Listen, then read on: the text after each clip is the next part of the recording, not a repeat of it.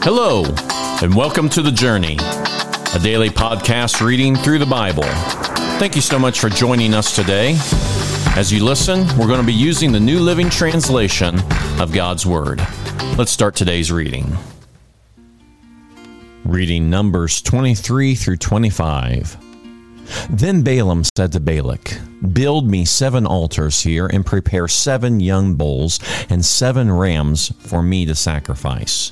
Balak followed his instructions, and the 2 of them sacrificed a young bull and a ram on each altar. Then Balaam said to Balak, "Stand here by your burnt offerings, and I will go to see if the Lord will respond to me. Then I will tell you whatever he reveals to me." So Balaam went alone to the top of a bare hill, and God met him there. Balaam said to him, "I have prepared 7 altars and have sacrificed a young bull and a ram on each altar." And the Lord gave Balaam a message for Balak, the king.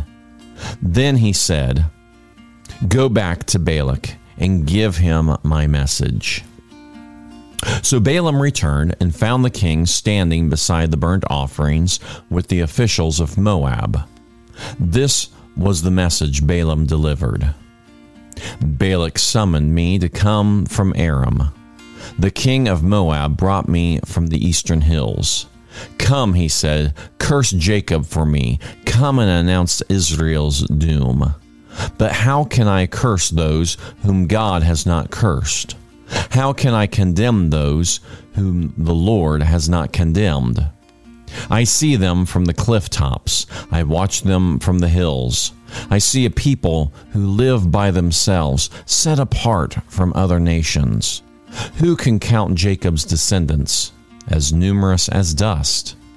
Who can count even a fourth of Israel's people? Let me die like the righteous. Let my life end like theirs."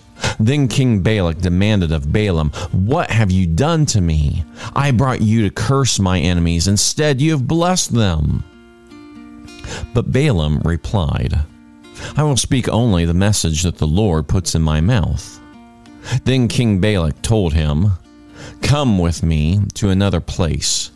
There you will see another part of the nation of Israel, but not all of them. Curse at least that many." So Balak took Balaam to the plateau of Zophim and the Pisgah peak. He built 7 altars there and offered a young bull and a ram on each altar. Then Balaam said to the king, "Stand here by your burnt offerings while I go over there to meet the Lord." And the Lord met Balaam and gave him a message. Then he said, "Go back to Balak and give him my message." So Balaam returned and found the king standing before the burnt offerings with all the officials of Moab. "What did the Lord say?" Balak asked eagerly.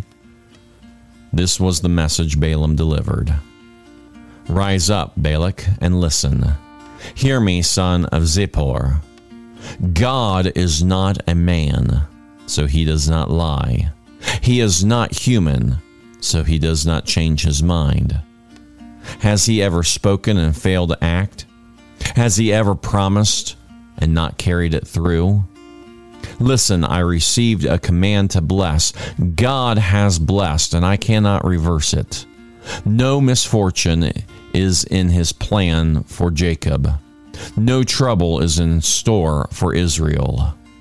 For the Lord their God is with them. He has been proclaimed their king. God brought them out of Egypt. For them he is as strong as a wild ox. No curse can touch Jacob. No magic has any power against Israel. For now it will be said of Jacob, 'What wonders God has done for Israel.' These people rise up like a lioness, like a majestic lion rousing itself. They refuse to rest until they have feasted on prey, drinking the blood of the slaughtered." Then Balak said to Balaam, "Fine, but if you won't curse them, at least don't bless them." But Balaam replied to Balak, Didn't I tell you that I can only do what the Lord tells me?" Then King Balak said to Balaam, "Come, I will take you to one more place. Perhaps it will please God to let you curse them from there." So Balak took Balaam to the top of Mount Peor, overlooking the wasteland. Balaam again told Balak, "Build me 7 altars and prepare 7 young bulls and 7 rams for me to sacrifice." So Balak did as Balaam ordered and offered a young bull and a ram on each altar. By now, Balaam realized that the Lord was determined to bless Israel. So he did not resort to divination as before. Instead, he turned and looked out toward the wilderness, where he saw the people of Israel camped, tribe by tribe. Then the Spirit of God came upon him, and this is the message that he delivered. This is the message of Balaam, son of Beor. The message of the man whose eyes see clearly. The message of one who hears the words of God, who sees a vision from the Almighty, who bows down with eyes wide open. How beautiful are your tents, O Jacob! How lovely are your homes, O Israel! They spread before me like palm groves, like gardens by the riverside. They are like tall trees planted by the Lord, like cedars beside the waters. Water will flow from their buckets. Their offspring have all that they need. Their king will be greater than Agag. Their kingdom will be exalted. God brought them out of Egypt. For them, he is as strong as a wild ox. He devours all the nations that oppose him, breaking their bones in pieces, shooting them with arrows. Like a lion, Israel crouches and lies down, like a lioness who dares to arouse her. Blessed is everyone who blesses you, O Israel, and cursed is everyone who curses you. King Balak flew into a rage against Balaam. He angrily clapped his hands and shouted, "I called you to curse my enemies. Instead, you have blessed them 3 times. Now get out of here. Go back home. I promised to reward you richly, but the Lord has kept you from your reward." Balaam told Balak, "Don't you remember what I told your messengers? I said, even if Balak were to give me his palace filled with silver and gold, I would be powerless to do anything against the will of the Lord. I told you that I could say only what the Lord says. Now I am returning to my own people. But first, let me tell you what the Israelites will do to your people in the future." This is the message Balaam delivered.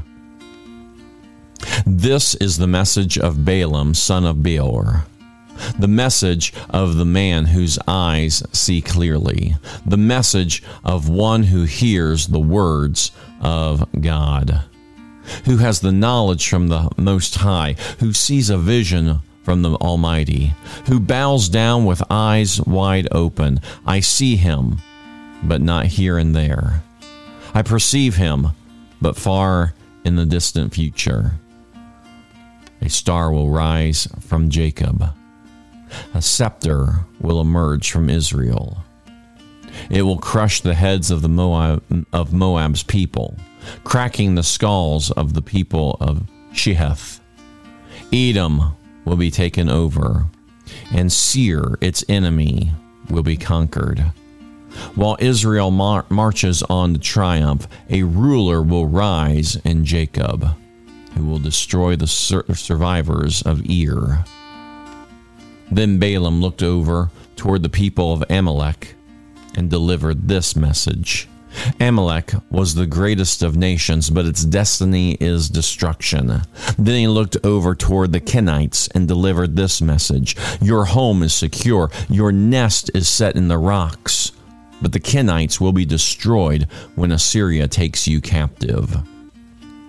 Balaam concluded his message by saying, Alas, who can survive unless God has willed it? Ships will come from the coast of Cyprus. They will oppress Assyria and afflict Eber, but they too will be utterly destroyed. Then Balaam left and returned home, and Balak also went on his way. While the Israelites were camped at the acacia grove, some of the men defiled themselves by having sexual relations with local Moabite women. These women invited them to attend sacrifices to their gods, so the Israelites feasted with them and worshiped the gods of Moab. In this way, Israel joined in the worship of Baal of Peor, causing the Lord's anger to blaze against his people.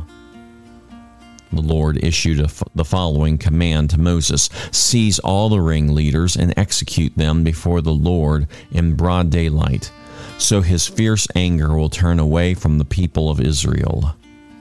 So Moses ordered Israel's judges, each of you must put to death the men under your authority who have joined in worshiping Baal of Peor.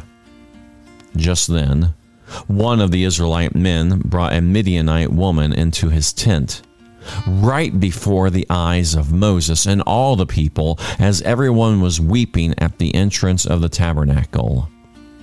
When Phinehas, son of Eleazar, the grandson of Aaron the priest, saw this, he jumped up and left the assembly. He took a spear and rushed after the man into his tent.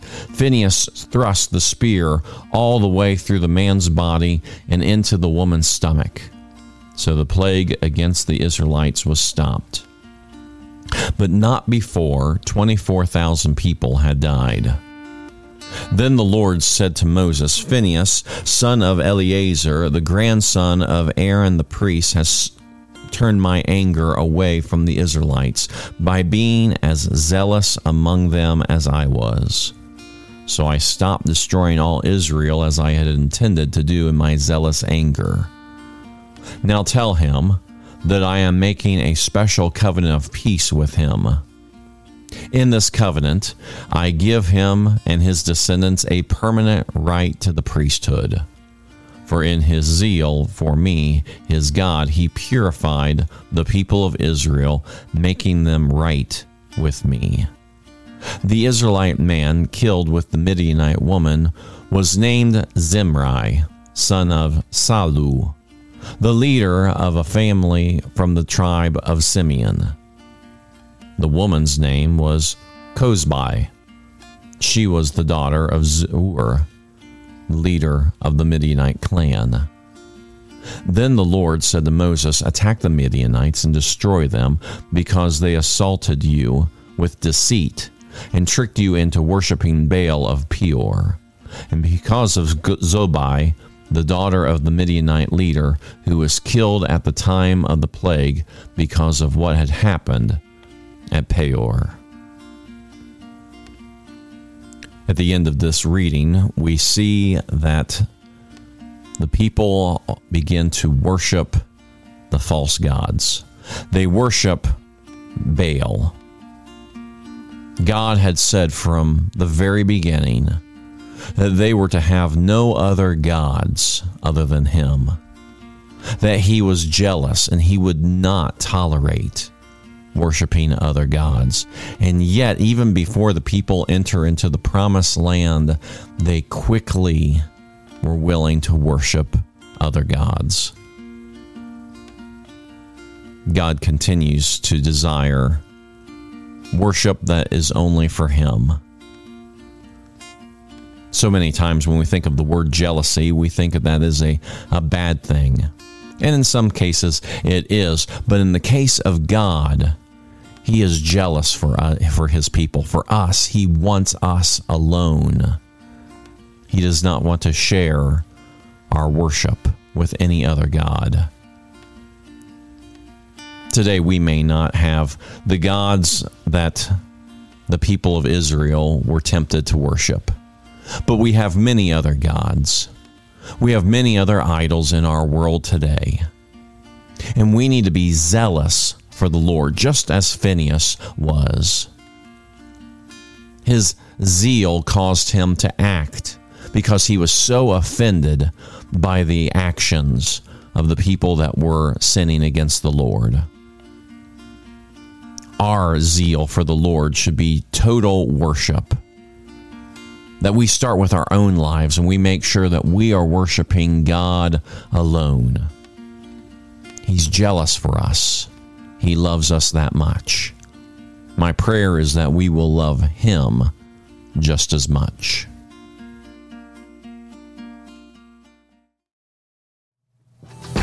Thank you again for joining us for the journey. Please be sure to share this podcast. Today's reading was from the New Living Translation of the Holy Bible and used with permission. Have a blessed day, and we hope that you'll join us again tomorrow.